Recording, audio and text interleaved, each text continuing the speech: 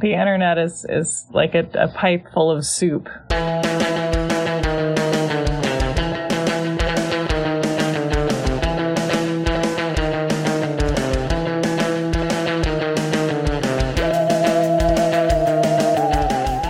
Welcome to You're Wrong About, where we learn about the whole story behind the VH1 countdown. Ooh!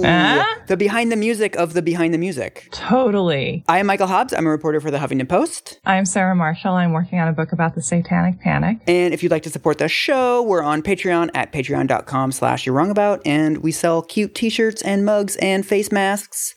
And there's other ways that you can support us, and we'll have links in the description. And maybe someday I'll troll everybody and write a vegan cookbook called The Satanic Panic, and we'll sell that too. Oh my God. It's pretty good, Mike. And today we are talking about Tipper Gore versus porn rock. I'm so excited about this. You have no idea. Dude. You have some idea, because I think that you're bursting with Tipper Gore gossip at this point. 100%. Yeah. This is like our favorite kind of episode because it is the lowest imaginable stakes.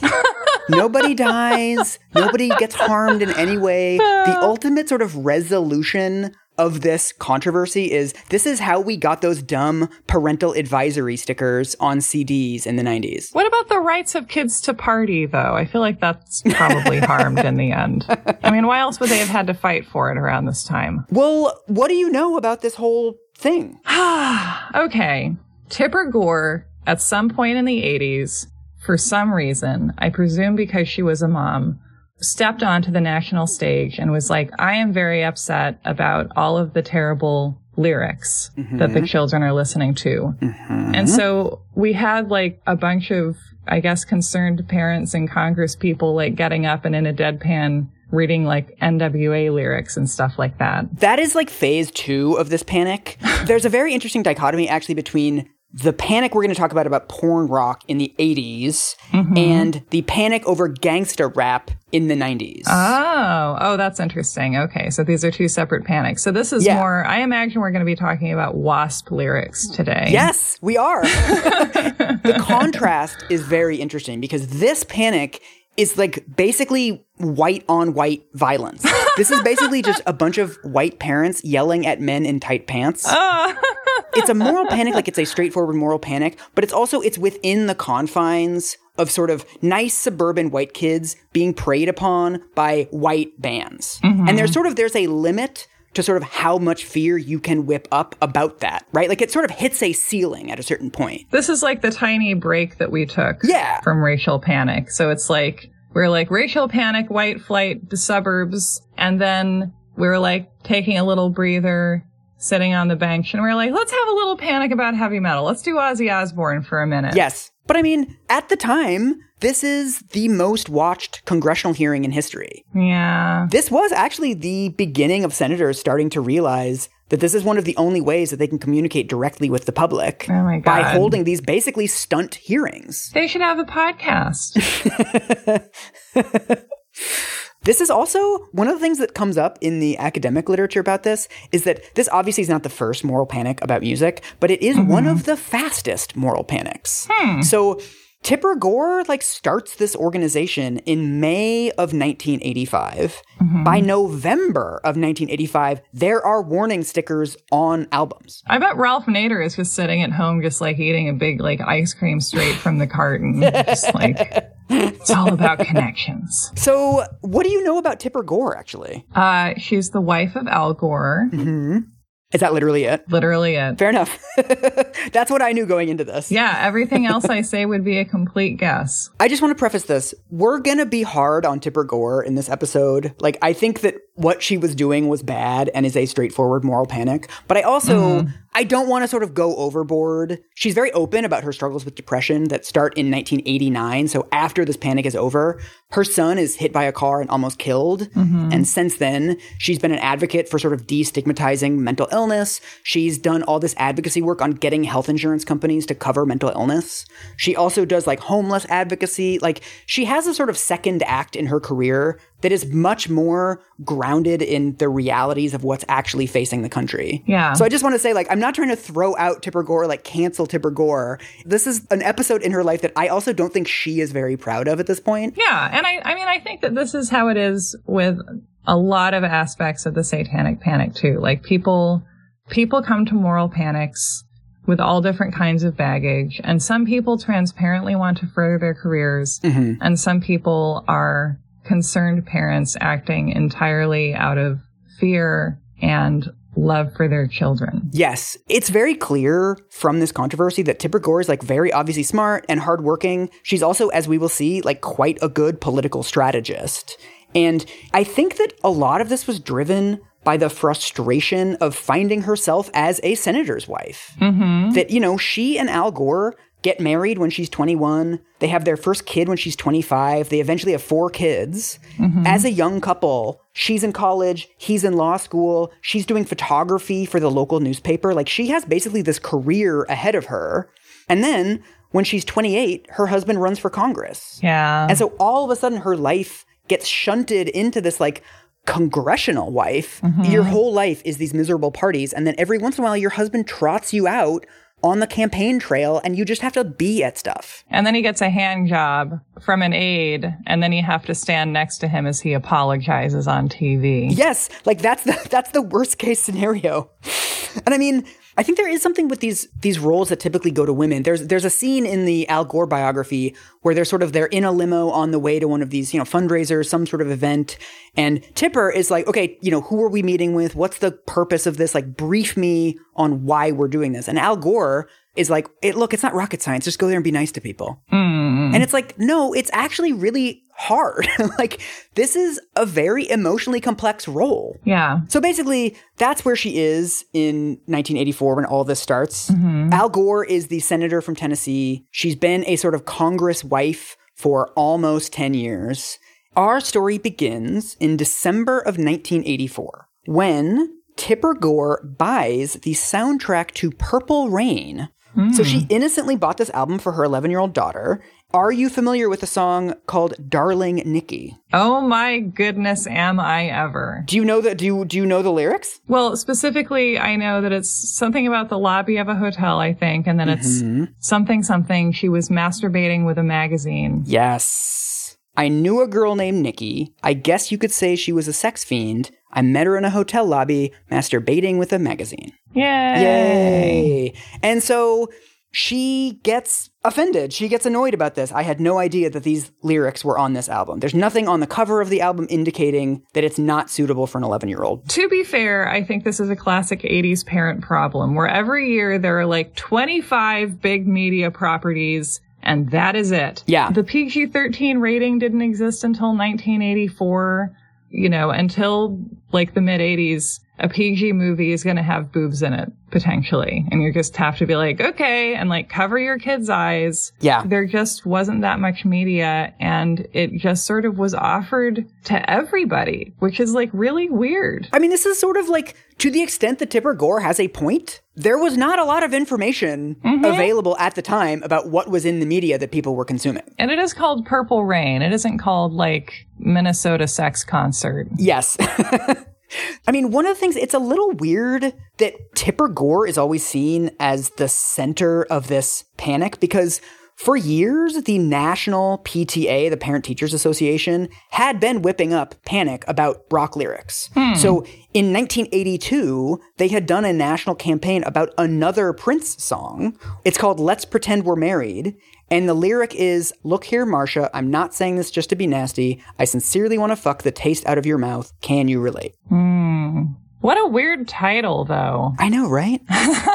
This was already sort of in the air. In the 80s, there were Good Morning America segments. There were Newsweek cover stories. The idea of sort of rock music is getting more explicit was bubbling up as a thing that parents were concerned about.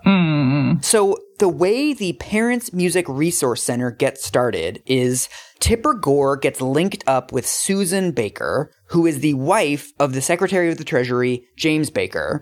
Susan Baker has already been involved in this nationwide campaign that the PTA did earlier in the 80s that didn't really go anywhere. And her crusade started when her daughter heard Madonna's Like a Virgin. Oh, come on. I know. That song's about feelings. There's a whole conversation in Reservoir Dogs about it. I know. This is a quote from Susan Baker in an oral history of the PMRC hearings that's published in Rolling Stone. She says, "The song was like a virgin. My daughter said, 'Mama, what's a virgin?' Oh, my God. And I said, 'What do you mean?' She said, 'Well, Madonna sings this song, like a virgin touched for the very first time. What's a virgin?' I was speechless. Here she was playing with dolls at 7. You can just say a virgin is like the land that Walt Disney bought in Florida when he wanted to make Disney World. It has not been developed before. There is something interesting about the idea that sort of the concept of a virgin is too much to explain to a 7-year-old. Yeah. I don't know that a 7-year-old can't handle that, or that a 7-year-old can't be told what a virgin is. Kids ask where babies come from when they're very small. Yes. If we're talking about sort of the wholesome past that America is built on, then we're talking about a lot of kids growing up on farms and knowing exactly what sex is from a pretty young age, if they're helping out in any meaningful capacity. Right. So Susan Baker and Tipper Gore get together in May of 1985. This time, instead of working through the PTA, they're essentially just going to use their Rolodexes. So for a month, they call up all of the Washington wives that they know and basically start telling them about sort of what's in the rock lyrics, how underregulated this is, how little information there is for parents. And they hold a meeting at a church. They tell everybody that, like, we're going to do a presentation at this church in Washington, D.C., and we're just going to sort of make the case against rock and, like, why you should join this movement. Wow. A bunch of boomers making the case against rock as I live and breathe. I know. And this is, okay, just warning you, this is basically like this whole episode is like the case against porn rock, okay? I'm very fond of porn rock, so I don't feel like my foundations will be shaken very much. It's going to be great. Oh my God, this is going to be good. A lot of this is based on Tipper Gore's 1987 book, Raising PG Kids in an X-Rated Society. I'm going to raise PG-13 kids, I think, or kids with some kind of French rating. If you have $4 and like 2 hours, it is a good way to spend an afternoon. It is a classic moral panic book. I don't know. You're a fast reader, man. I mean, it's very short. It's only 215 pages, but a lot of those pages are appendices where she lists the addresses of all of these organizations that you're supposed to send letters to complain about rock music. She's like, here's my book. I did less work and passed the work on to you. Yes. Side note, she also lists a bunch of organizations that are working on, you know, banning Madonna feeling songs from record stores or whatever. And one of them, which is based on the Mothers Against Drunk Driving model, is bothered about Dungeons and Dragons. Because a lot of this depends on sort of banning Satanism and banning the occult. It's such a great example of how a lot of these moral panic arguments, they don't hold up to sustained attention.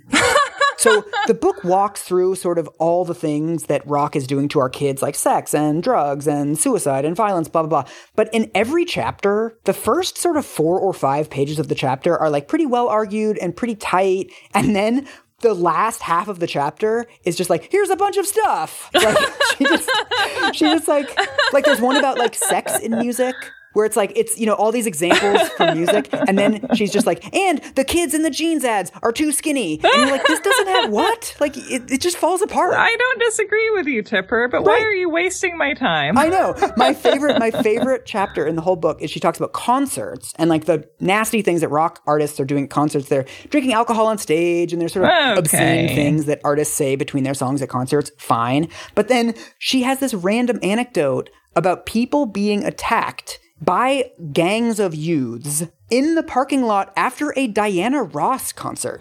Oh! And you're like, first of all, let's leave Diana Ross out of this. Secondly, that's after the concert, Tipper. It's not, that doesn't have anything to do with song lyrics. This is exactly like so many satanic panic books I have read, where it's just like, they just do not have the material for a whole book. They have maybe 80 pages worth, and then they're like, here are 50 pages of satanic symbols, and they're all the logos of bands. Yeah.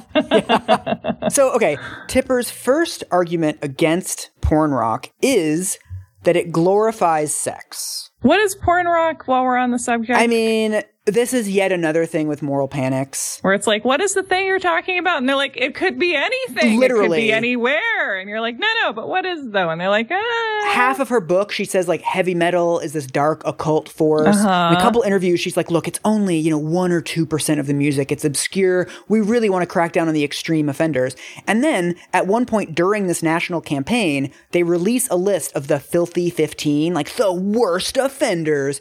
And the list includes Madonna, Cyndi Lauper. Cyndi Lauper did the Goonies song. I know. Come on. This is something that I think is like so typical of moral panics, where it's like they change their definitions constantly and they change what they actually want constantly. It's like, no, we just want some small warning labels on a couple songs. Yes. You read what they're actually putting out and it's like, oh, you want to censor Madonna. Yeah, it's like anything that talks explicitly about sex, which is frustrating because, like, honestly, the fact that the song She Bop existed when I was a teenager, like 15 years after it came out, that song was still one of the only things that made me feel like I wasn't some kind of a crazy sex fiend when puberty hit. That's the song. That's the song on the Filthy 15. Of course it is. Yeah. It's like one of the most empowering songs in terms of female sexuality that American pop music has ever produced. I know. It gives me good vibrations. Okay, do you want me to read you some choice passages from Tipper Gore's book? I would love that more than almost anything. One of the hallmarks, I think, of these sort of boomer-led panics is that boomers will use previously controversial artists as examples of non-controversial things. Yes. So, like, this comes up constantly in the hearing and in Tipper Gore's book. It's like, music has come a long way since Elvis and the Beatles. And you're like, Elvis and the Beatles were really controversial and the same social forces marshaled against them at the time. Well, and also just the fact that, like, things strike you as moral when they are familiar to you, yes. And you're like, this thing is bad and this other thing is good. And you're like, these things are really functionally the same, but just like one of them is something that you grew up with. Yeah. This paragraph perfectly encapsulates all of this. She says, it's a quantum leap from the Beatles' I Want to Hold Your Hand to Prince singing, if you get tired of masturbating, if you like, I'll jack you off. It's a long way from the Rolling Stones' Let's Spend the Night Together, which drew protests in its day, to Sheena Easton's Sugar Walls, You Can't Fight Passion When Passion is Hot. Temperatures rise inside my sugar walls. I also think it's like, you're just saying things are different, but like, you're just relying on that to rile up your reader. And it's like, you're not actually explaining to me why this thing is worse. And like, I think it's good to move in a more sexually explicit direction. Like, if I'm some kid and I hear a Prince song that says that, I'm like, oh, so like my sexual partner may be interested in masturbating me when I get tired. That's really great to know. I'm happy to have that expectation now. Right. Because God forbid teenage girls have like expectations of their sexual partners, right? I know. I also think that the comparison of the Rolling Stones' Let's Spend the Night Together to Sheena Easton Sugar Walls is interesting because if we're talking about an 11-year-old would understand the Rolling Stones' Let's Spend the Night Together as like a sexual thing, whereas I'm not sure an 11-year-old would understand what the fuck Sugar Walls means. Can we hear some Sugar Walls lyrics? Wait, where's the really bad stuff? Let me take you somewhere you've never been. I can show you things you've never seen. I can make you never want to fall in love again. Come spend the night inside my sugar walls. If I were 11, I would assume this song was about a witch in love with a centaur.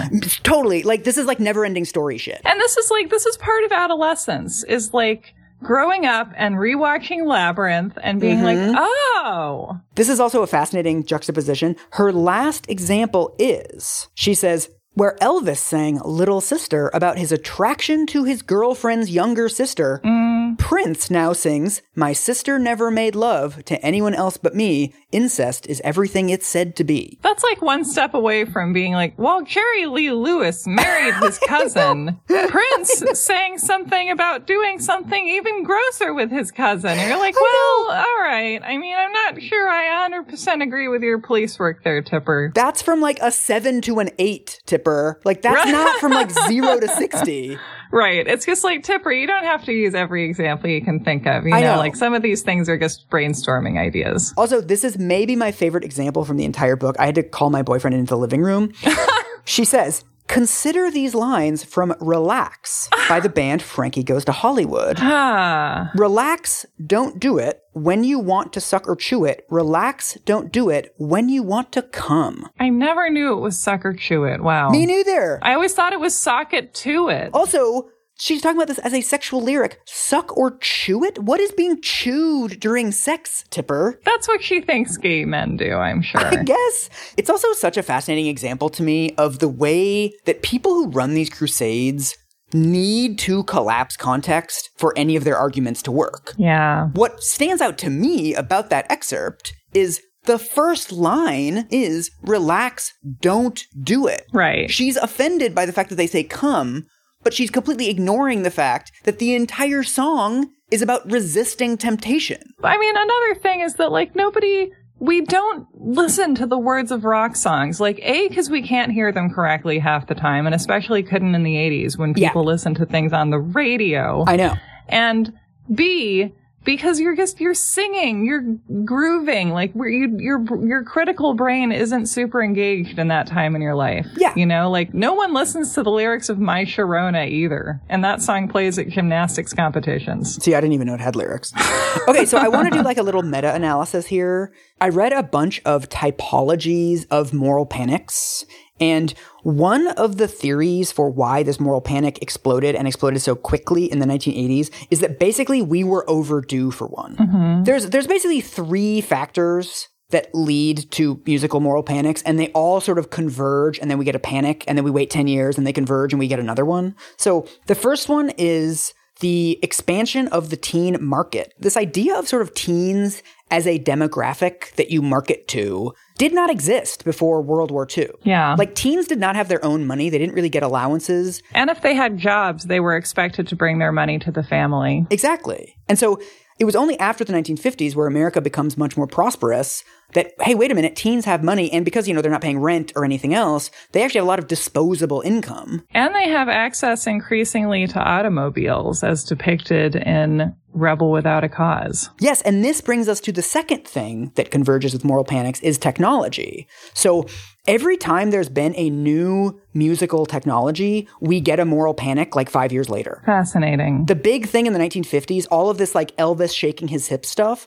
was that there were now portable radios that kids could listen to away from their parents and cars. Mm-hmm. Kids were driving around by themselves and they were able to listen to music away from their parents. It wasn't like the vinyl record player in the living room anymore. One of the things that comes up a lot in the Tipper Gore hearings is headphones. Yep. The Walkman hit the market in 1979, and parents talk constantly about, like, I don't know what my kids are listening to. They're sitting at the dinner table and they have headphones on. I don't know what's going on in there. Which is really interesting because I think that, like, that is a reasonable concern. Oh, yeah. But also, like, kids need privacy, you guys. Yeah. And also, I mean, so much of it is just from, like, what you don't know. You fear what you don't know. And when you don't know what your kids are listening to, they're learning about their vaginas, and I don't want them to know they have vaginas until they're 25. And also, another sort of common theme in these musical moral panics is racial anxieties. So there was a huge moral panic, apparently, about the jukebox when that started getting put into bars. Really? Because kids were going to dance with each other, and they weren't just going to, like, slow dance with a partner, and maybe your daughter is going to dance with a black guy. That's America's just the worst place where, like, kids are dancing. Yeah. And then it's like every single thing that kids could do, we're like, what if X thing leads to dancing with a black kid? Yes. Can't have that. It's just like everything leads back to just the same racial anxiety over and over. It's just like racial anxiety and gender anxiety. That's all we know. Totally. And then we also have another moral panic about music in the 1960s, like 10 years after the Elvis shaking his hip stuff, about the civil rights movement. That once music starts to get more political, it starts to get anti-Vietnam War, and it starts to get pro-civil rights, we then get another wave of parents freaking out about what kind of music their kids are listening to. Like, whenever you have these racial anxieties and music crossing over to each other, or white artists performing traditionally black music and making it more popular, you get these massive white parent freakouts. Yeah. Tipper Gore's kind of painted herself into a corner because she knows that the moral panic over Elvis shaking his hips was silly. So she can't sort of explicitly say just like sex and lyrics is bad. So what she does throughout her book is she couches all of this sexual, glorifying sex stuff in a moral crisis over teen pregnancy, which was definitely going on in the 1980s. So it's the music that is causing it. Yes. Interesting. This is an excerpt from an abysmal 1985 Time magazine article called Children Having Children, teen pregnancies are corroding America's social fabric. Oh, no. In 1950, fewer than 15% of teen births were illegitimate. By 1983, more than half were illegitimate. So we're concerned about the teens not getting married and further destroying their lives. I know. And then they quote somebody from a Los Angeles adoption agency who says, this is the actual quote, Sarah. She says, unwed motherhood has become so pervasive that we don't even use the term illegitimate anymore. How dare we? How dare we stop relentlessly shaming the mothers that aren't married? Like, we're kind of nicer to people? Like, is this bad? This sort of the smoking gun in this Time magazine article that Tipper Gore cites in her book is social workers are almost unanimous in citing the influence of the popular media, television, rock music, videos, movies, in propelling the trend toward precocious sexuality. Okay, if the kids are having sex, then I think it's the job of the adults in the room to make sure they're doing so safely, you fucking idiots. I know. And then they quote one of these experts saying, our young people are barraged by the message that to be sophisticated, they must be sexually hip. They don't even buy toothpaste to clean their teeth. They buy it to be sexually attractive. Teenagers want to have sex with each other, you guys. Like, they have hormones coursing through them, like they're throbbing all the time. Yes. It is the adult part of society's job to kind of guide them and help them to do it in a way that stays safe for everybody. Well, this is the thing. Tipper makes a big deal in her book about how America has the highest teen pregnancy rate in the developed world, which is true. But all of the studies, which of course she doesn't cite, say that basically sexual activity, like the average age at which kids lose their virginity, how much sex they're having as teens, that barely varies across the developed world. Like, kids in Sweden are not having more sex necessarily. What's different is contraceptive use and contraceptive education. Oh my God, it's a twist. And you can find data on like premarital sex in the 1960s that was like basically the same as it was in the 1990s. This is one of the themes on our show, which is that the solution to the problem is highly visible, but no one wants to acknowledge it because doing so would be like beyond our capacity as a society or as a government or whatever. Right. And we're just like, what could the solution be? And every few years there's a study or whatever that can be like, it's this. And we're like, yeah. We'll never know. This is from the Time article. It says, changing human behavior is, of course, always an elusive objective. When researcher Douglas Kirby studied the behavioral effects of sex education, he found them to be few and far between. Sex education graduates certainly knew more about reproduction, but that did not significantly affect their habits. There was, however, one important exception. Kirby found that when sex education programs are coupled with efforts to help teenagers obtain contraceptives, the pregnancy rate drops sharply. So it's like, yeah, so sex education works for the thing that this article is panicking about. Like, it reduces teen pregnancy, but it doesn't actually keep kids from having sex. They're like, this is an interesting side point, but whatever. Ignore it. Move on. I just love it. The point is, Cyndi Lauper should not be allowed to make her infernal videos. Like, what? Also, do you want to guess, statistics-wise, what year teen pregnancies peaked in America? 1990. 1956. The year, literally the same year, that Elvis shook his hips on the Milton Berle show, and there was a huge freakout over it. Oh, so people were right to be concerned. He made all those kids pregnant. If you look at the trend line of teen pregnancies, it's just like a ski slope. Why can't you just be like, music needs rating, boom, the end? Like this, we're in a completely different area now. We also have this Time article ends with sort of like, we can't deal with teen pregnancy until we deal with the feelings of loneliness and disaffection among the youth. Like, they make it this intractable problem. Which is setting up to be like, we're going to wage this pointless culture war, and then when it doesn't work, we've already created an alibi in advance for ourselves. Exactly. Like, the answer to the problem is in this article. Like, why would we try to solve the impossible problem of teens feeling disaffected when we can solve the pretty solvable problem that, like, Sweden has solved of just giving them access to contraceptives? Like, it's so weird. And it's like the teens will always be sad for the same reason that they need to have sex with each other, which is that their brains are rapidly expanding and they have hormones coursing through their bodies and they're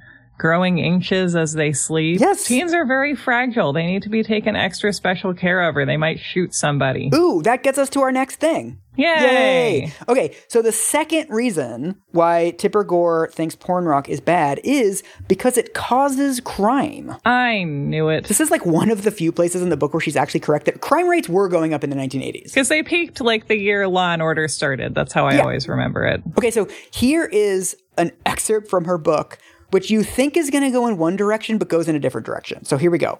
You know, she's talking about like the sort of teen homicide rates are spiking and there's all like actual legitimate statistics. And then she says, in California, the governor's task force on youth gang violence reported that an estimated 50,000 teens belong to gangs in the Los Angeles area alone, many of them organized around heavy metal and punk rock music.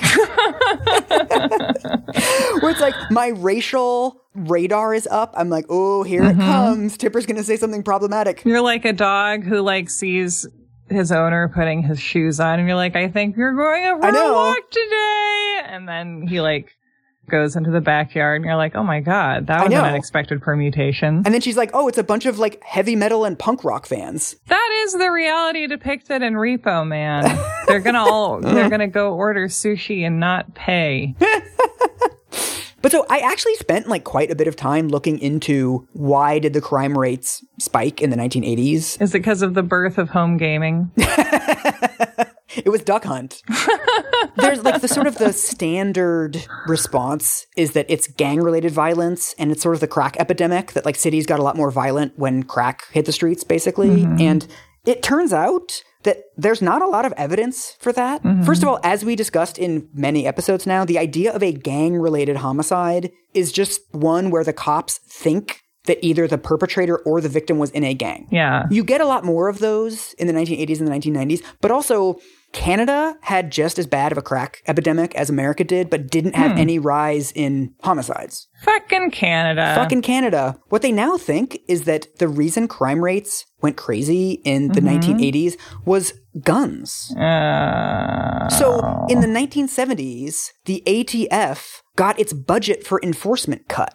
So all of a sudden, the ATF was doing few sort of like gun running investigations. They were doing a lot fewer compliance checks on stores for selling guns to kids that were under 18. Yeah. There's extra guns being produced. Like guns just flood into American cities during the 1980s. One of the most amazing numbers I came across in the early 80s, like a dirt cheap, maybe stolen, maybe used, whatever, 9mm handgun was $400. Oh, shit. I know. Wow. But then by the end of the decade, the dirt cheap 9mm handgun is less than $100. It's like $95. Well, there you go. Exactly. And it's easier to have multiples, too. And then there's just like more around, right? So you can get a used one easier. You can steal one easier. Ambient guns. Yeah. As we've discussed, most homicides in America are like two dudes getting in a bar fight, or like one guy shoves another guy, or one guy sleeping with another guy's girlfriend, and they get in one of these arguments and one or both dudes has a gun. And someone gets hot. Yes. And so you just think of like the number of sort of altercations between dudes is probably pretty standard. But then when you just flood like 2, 3, 4 times the number of those dudes have guns versus not have guns, just a larger number of those interactions is going to become deadly. So like that's what was happening. Right. But of course, Tipper doesn't show any interest in any of this. And she also feloniously oversimplifies another thing that she blames on porn rock, teen suicide. Yeah. It's actually true that in 1950, 4 times more adults killed themselves than teenagers. And then by 1980, the rates are basically the same. So there's a massive rise in teen suicides as there's a massive fall in adult suicides. Oh, wow. That it's almost all in rural states. It's almost all men. By the time we get to 1990, youth suicides in Wyoming, South Dakota, Montana, and New Mexico are 4 times higher than they are in Rhode Island. But like, she's not interested in that because then you have to establish that they're listening to more heavy metal in rural areas than in cities. She talks about this song. Have you heard of this? The Ozzy Osbourne song Suicide Solution? Oh, yeah. There's a kid in California, a 19-year-old who killed himself while listening to Ozzy Osbourne's album. From the title of the song, Suicide Solution, it's like, okay, well, he's obviously suggesting suicide as a solution, right? But then, of course, it's like the most cursory glance at these lyrics. He's talking about suicide solution like a liquid. He's talking about alcohol. The opening lines of the song are, wine is fine, but whiskey's quicker. Suicide is slow with liquor. Take a bottle and drown your sorrows, then it floods away tomorrows. The song is like pretty thuddingly anti-suicide. Yeah, anti-drinking yourself to death. Yeah. So Ozzy Osbourne and CBS Records are sued over Suicide Solution. The case is thrown out because, come on. But then in 1985, actually a month after the PMRC hearings, Judas Priest is also sued for causing a suicide. But then the Judas Priest one is really weird because a judge rules that the lyrics are protected by the First Amendment. So you can't actually make the case that this Judas Priest album caused a kid to commit suicide just sort of on its face. So their entire case has to rest on backmasking. Right. That there are subliminal messages in the music. Yeah. The argument that they get in court is that there's backwards lyrics that say, do it and let's be dead. Okay. Judas Priest's manager at some point, he takes the stand and he says, if we were going to inject subliminal messages, they would say buy 7 copies, not telling a couple kids to kill themselves. Yeah. Or like vote for Carter or something.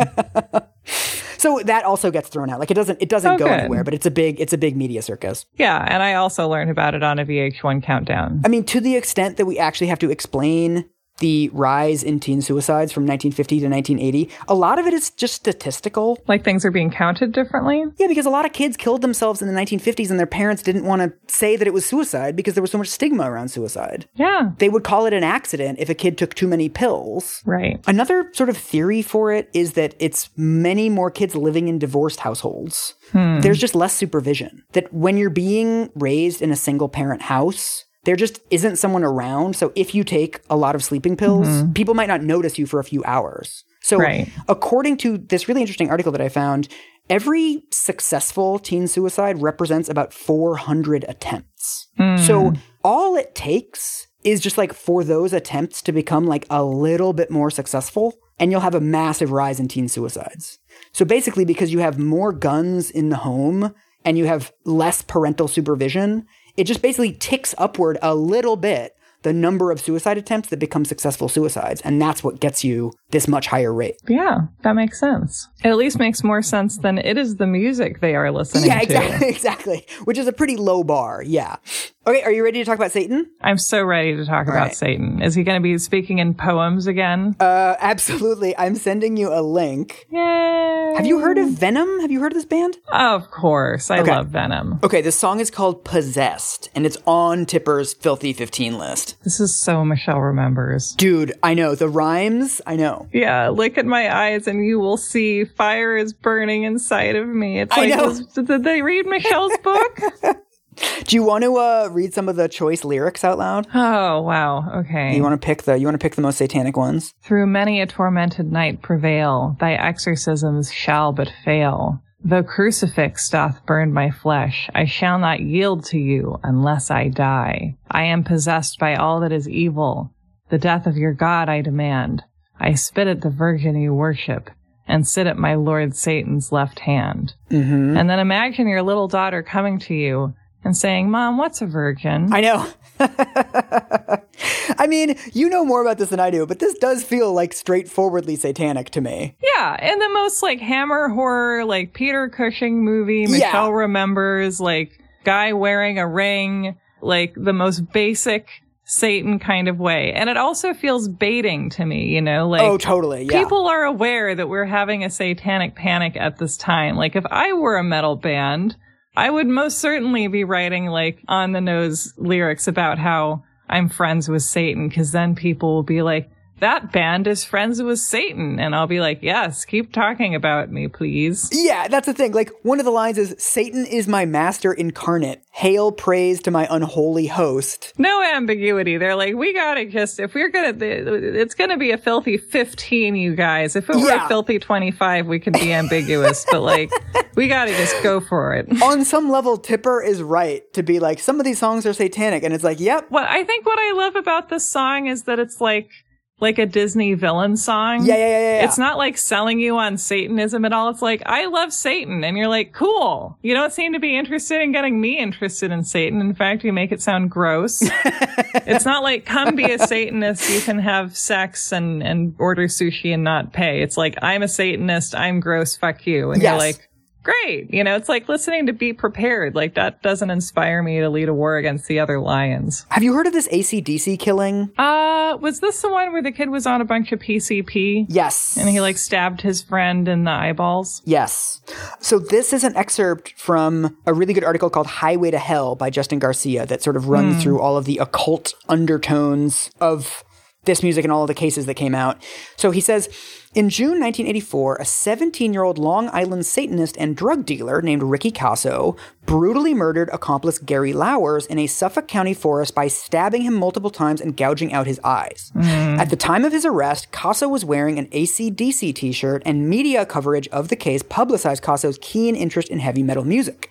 Despite the fact that Casso and Lauwers were both high on hallucinogenic drugs at the time of the murder, and that Lauwers owed Casso money for drugs he had previously stolen, local police identified the murder as satanic due to graffiti that read 666 and Satan rules near the murder site. So it's one of those things where it's like, there's much more proximate and convincing causes for this murder available. It's like, yeah, he owed him money, and like they were both on PCP. Yes. But then it's like we immediately go to the exotic explanation. And it's just like a tragedy when a teenager kills another teenager, and like the only response you can have to that is like, wow, that's really sad and fucked up, and like, how did that happen, and how can we try and prevent that from happening again?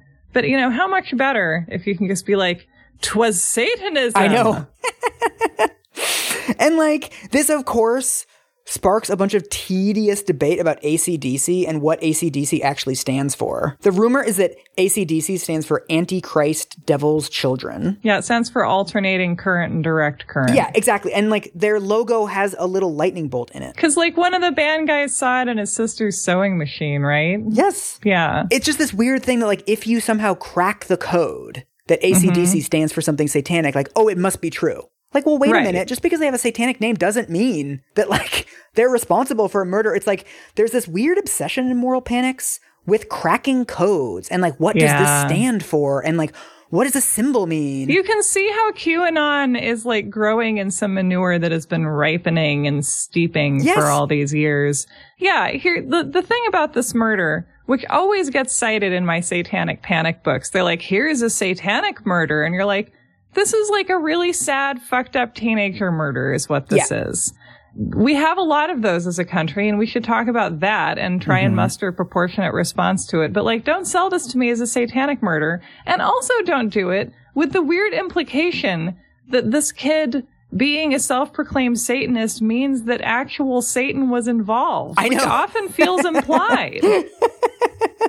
I mean, you don't want to be too mean about this, but the fact that this is being run by Christians who believe that the Bible is true and believe that Satan is a real figure, like, there is some of that weird magical thinking going on. Yeah. It reminds me of the kids in elementary school that couldn't celebrate Halloween because their parents were afraid that, like, dressing up in, like, scary costumes invites spirits. Like, as RoboCop? Will it invite the spirit of RoboCop? Another story that Tipper Gore is obsessed with, and she mentions like 3 times in her book, is Ozzy Osbourne biting the head off the bat. Another thing I learned about on VH1. My days of pretending to be sick and watching VH1 countdowns are like really coming in handy. So he is in Des Moines, Iowa. It is 1982. He was on stage. One of his fans in the crowd had bought a bat at a pet store, and it died like 3 days previously. Why was a pet store selling a bat? That's the real scandal here. I don't know. It was the 80s. There was no funding for the ATF. You could buy anything. I don't know what was going on. Yeah. But he basically has this dead, like, sort of half decomposing bat in his suit jacket. And then he throws it up on stage because people are throwing stuff at an Ozzy Osbourne concert. Ozzy Osbourne thinks it's a stuffed bat. Oh, Ozzy. Right, because why would somebody throw a real bat on stage? So then he bites the head off this real fucking bat and is like, ugh, and then spits it out. Yeah, because gross. And also they carry rabies. Yes, and then, so he does the rest of the show, and then immediately they have to rush him to the hospital to get a rabies shot. Oh, what a pro that he just kept playing. You've got, like, decomposed bat blood in your mouth. You're trying to sing. Tipper keeps bringing this up as like the evil mastermind Ozzy Osbourne. And it's like, no, he's just kind of a doofus who didn't expect this weird thing to happen. He's her Barbosa. Yes. Next reason that rock music is bad that she says in her book is, I'm kind of going to skip this one. She spends a lot of time talking about how it promotes drug use. Mm-hmm. The thing is, teen drug use rates were falling steadily throughout the 80s. Like they fell steadily during that period. Yeah, they sort of spiked up a bit in the 90s. But like they were deliberately falling at that time. And the only interesting thing about this case is that it's the only time in her entire book that she mentions country music. I think it's weird to complain about sort of misogyny and sex and alcohol and all this other stuff. And like they have that in other genres of music too. So listen to this. One sentence. This is the only time that she discusses country music in her entire book. Country music also contains many favorable references to alcohol, but by and large, young kids are not the mainstay of that particular genre's audience. Kids listen to country music, Tipper, for goodness sakes. Okay, Tipper. She's like, whatever. There's also some good conspiracy theory stuff about because Al Gore is the senator from Tennessee, she can't go after Nashville. So she has to stay off of country music because like that's a big economic driver in the state. Yeah. So her last case against heavy metal music is it's misogynistic. And like it fucking is. I'm going to send you some album covers. Hang on. I am not going to post this on our website, but you can Google to them very easily. So this one is called Savage Grace. Oh, God. Right? This is really, this is unpleasant really to look at. Okay. Yeah. And the album is called Master of Disguise. Yeah. Okay. So it's got a cop with a shit-eating grin in the foreground. He's wearing those cop sunglasses so you can't see his eyes. And then behind him, there is a terrified-looking woman who is naked and I believe handcuffed to his motorcycle. Yeah. And is also gagged and is looking at him in a terrified fashion. It's just like, this reminds me of the thing in Spinal Tap where the bandmates don't know the difference between the word sexy and the word sexist. I mean, this is like a rape photo, basically. Like, yes, it's implying that he's kidnapped her. She is bound and gagged. She's obviously terrified, and he is laughing. Like, it's bad. Yes. Here's another one. This one is from Venom. You may have seen this one. It's called Nightmare. Yeah, I have seen this one. It's bad. So gross. Yeah. Okay. So it's so gross. Yeah. It's a woman. It's like a gross cartoon of a woman, which also is a hallmark of this musical genre. Yes. And she is lying atop her bed, hanging off the edge of it. And there is a gross, scary little leprechaun Satan man perched atop her. And he's got his claw hand on her boob. And she's completely naked, obviously. Yeah. It's not just overt. It's just like, it's like baroquely overt. It's like, this album is about raping women. Yeah. And we are not just going to say that. We are going to depict it in the art and we are going to depict it lovingly. I mean, I don't think her case on this is particularly sophisticated, but it is, I mean, most of these bands are dudes. And we have talked about misogyny in rock and roll before. Yeah. The music industry is a nightmare for women. The comedy industry, the movie industry, the politics industry, like these things are all relevant. It's easy to sort of dunk on Tipper Gore for like her bad arguments, but I also think that we should acknowledge that she does have a point when it comes to some of this stuff. Mm-hmm. Again, like, it's funny that a lot of these problems are the problems of a society that has not yet been able to do what we have at least attempted to do now, which is to live in these very balkanized technological worlds. Right. Where we all have our own media and we all have to be the programming executives of our own homes, which I will always argue that that's annoying to have to do. Like, that shouldn't be my job. So I'm going to send you one more. One of the reasons why her critique of misogyny, I think, in the book doesn't really land is that it is itself extremely misogynistic. So this is another album cover that really offends her. This is called Wow by Wendy O. Williams. Oh, nice. Oh, I love it. Right? Yes. Yeah. It reminds me of like the Kate Bush babushka outfit, actually. Yeah. Okay. So she's wearing a cut off, like ribbed white men's undershirt. It's cut off right below the boob. And then she has, it looks like it's spray painted silver, like a leather harness. And then she's wearing black panties and like a silver, presumably leather. I don't know what kind of garment is this? It's like an outerwear underwear thing. Yeah, I don't know what exactly. It's sort of like a chastity belt. Yeah, and it's got like metal. Again, it's like studded with metal bits. It's like industrial looking and cool. And it's a very road warrior outfit. Yes. I cannot stress enough how hot this looks. Yes. I mean, this is basically a road warrior bikini. Yeah. And there's a fire behind her and she like doesn't give a shit. You know, you're just like, yes, let me hear this road warrior music. So it is very jarring in Tipper Gore's book to have her bring up these examples of like rape imagery and then a woman is in a bikini on an album. Well, they're both sexual, so. And then like among the sort of examples in this chapter that she uses, one of them, I forget the song, but it's some female artist singing about like, I want his 7 inches or something like that. And it's like, that's not misogynistic. That's just like a woman saying, I want sex. It's a woman saying she knows how many inches she wants. Exactly. Like that's just in a different category, Tipper. And so she's toggling back and forth between these things that are like misogynistic and these things that are just like women talking about liking sex. And you're like, let's separate out, let's do headings, Tipper. Right. And this is also kind of the climate I remember coming of age in the 90s, this idea of like, let's protect the children. And it just all got sort of balled together like hibernating snakes, you know, because it was like, let's protect the kids from stuff that is like misogynistic.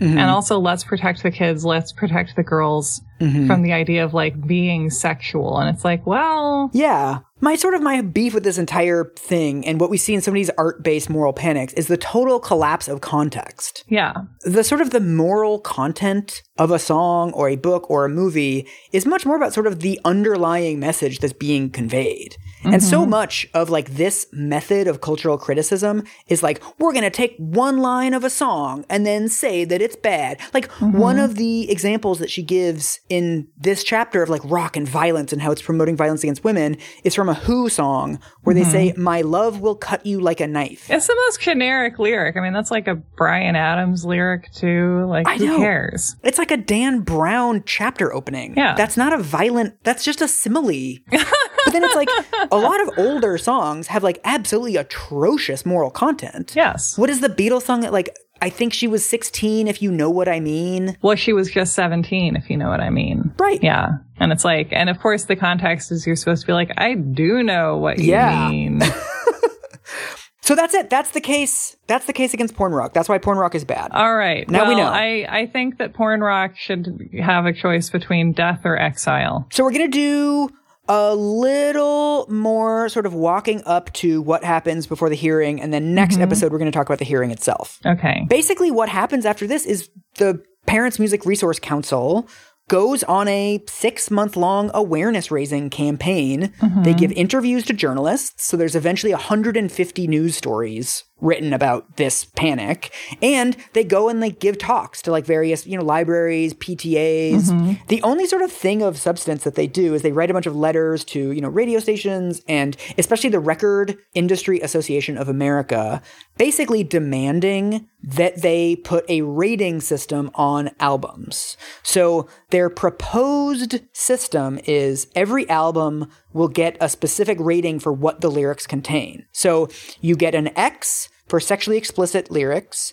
You get a D/A for songs that glorify drugs and alcohol. You get a V for songs that glorify violence. And you get an O for songs that glorify the occult. Great. Over this summer, they get a ton of mainstream support. So one of their major financial backers, This Is Dark, is one of the Beach Boys, Mike Love. Oh. We also get Paul McCartney contributing to this. Yeah, I get what you're saying. That is dark. And then Coors, the beer company, provides the PMRC with offices. Oh. Like the irony of an alcohol company Yeah. like contributing something to like save the youth. They're like, could we get some more songs about Coors? I know.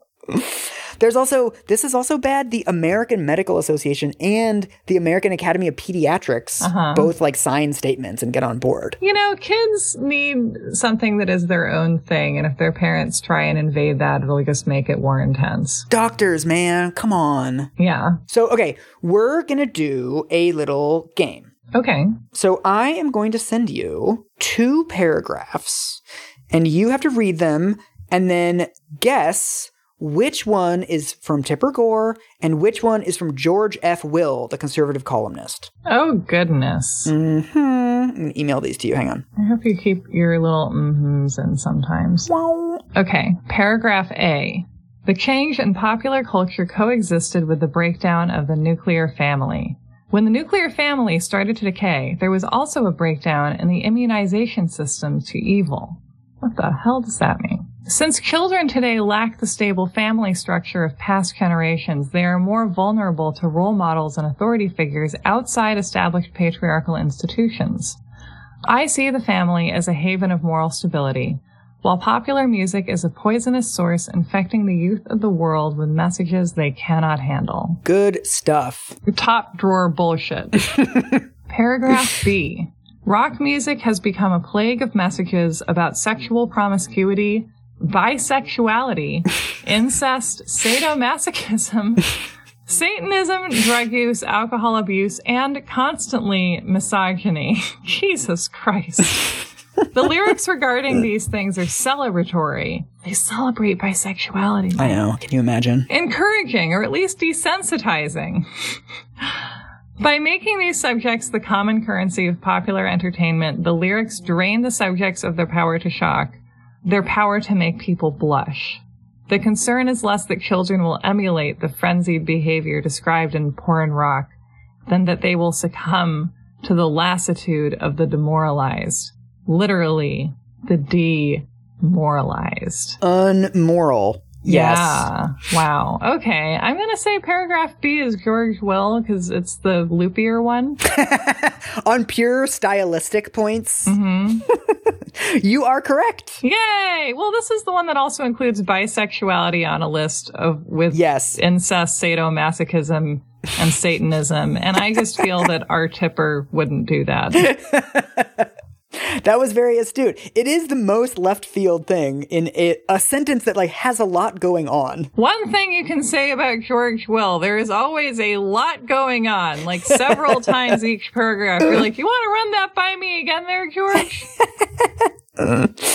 So this is sort of like the closing of this episode is about the detour that the Democratic Party took in the 1980s with this shit. Every state except for Minnesota goes for Reagan in 1984. And so everything that the Democrats do after this is based around like, we have to appeal to conservative voters. Yeah, there's nothing like behaving in a defensive position as your defining party trait for 40 years. Like, what could go wrong? And so we have to repeat all of their framing. We have to sort of construct problems the same way that they construct them, but then propose different solutions. It just sucks. It's like being a white chocolate salesman in a chocolate convention. You're just it's just never going to get you anywhere. Yeah. Tipper Gore is putting out rhetoric that is literally indistinguishable from conservative moral panic bullshit. Every interview you watch with her, she's always like, now, I'm a liberal. I love rock and roll, but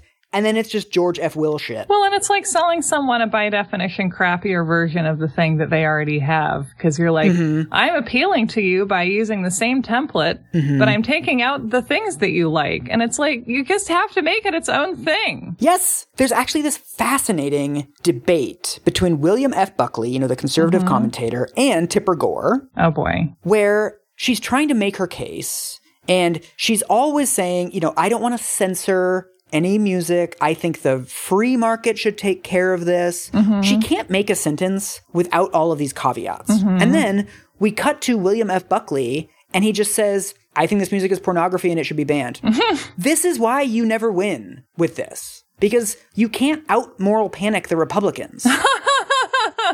Yeah, you can't. And they're not bound by fact, and they never really have been. He has a very clear message, like a message that I find completely abhorrent, but is very easy to summarize. Whereas Tipper is like, this music is terrible, and this, you know, she classifies it as a form of child abuse. But we shouldn't do anything about it, and we should just, like, let the record companies rate it. Nobody wants to sound like Jimmy Carter, because everyone knows that if you sound like Jimmy Carter, you're dead in the water. Well, this is the thing, is like, all of this happens at the same time as the rise of the evangelical right. So one of the reasons why Tipper Gore's book sold so well is because they would sell it at Christian conferences. And Focus on the Family was selling copies of her book. And Pat Robertson was talking about it on the 700 Club. So she's in bed with the evangelicals. Yes. So what she's doing is, you know, we can ally with them on this one issue, and we can reinforce word for word their narrative of American history where the institution of the family has been destroyed. This is like fire and brimstone preacher stuff. We can reinforce all of that just on this one issue. And it's not going to have any other repercussions. As soon as we get the warning labels, we're done. Human beings are intrinsically bad, but the solution is at our homes, but I won't say how. Goodbye. Exactly. I mean, I do like, the thing I'm most sympathetic to is like, we got to protect our kids from these, like, in some cases, really kind of rough and toxic, like, depictions of, you know, sexual violence. Yeah. But also, like, kids encounter stuff that's inappropriate for them, and that's also just part of childhood. And it's okay that it happens sometimes. Like, kids also are pretty good at, like, if they have the freedom to, like, push away something that they don't like, they'll pretty much do that. I mean, so much of this is about scapegoating. There's some really good historical literature on this. That one of the things that you see across moral panics is you just want to blame all of society's ills on something specific. It's harder to say, like, you know, generally stagnating wages and the country becoming more conservative and, you know, house prices going up and all this sort of inchoate stuff. It's so much easier to just say, like, all of the problems with childhood today are like Twisted Sister's fault. These children should take it. They should continue taking it. That was good. Thank you. We're going to talk about that song so much next week. Thank you. Thank you.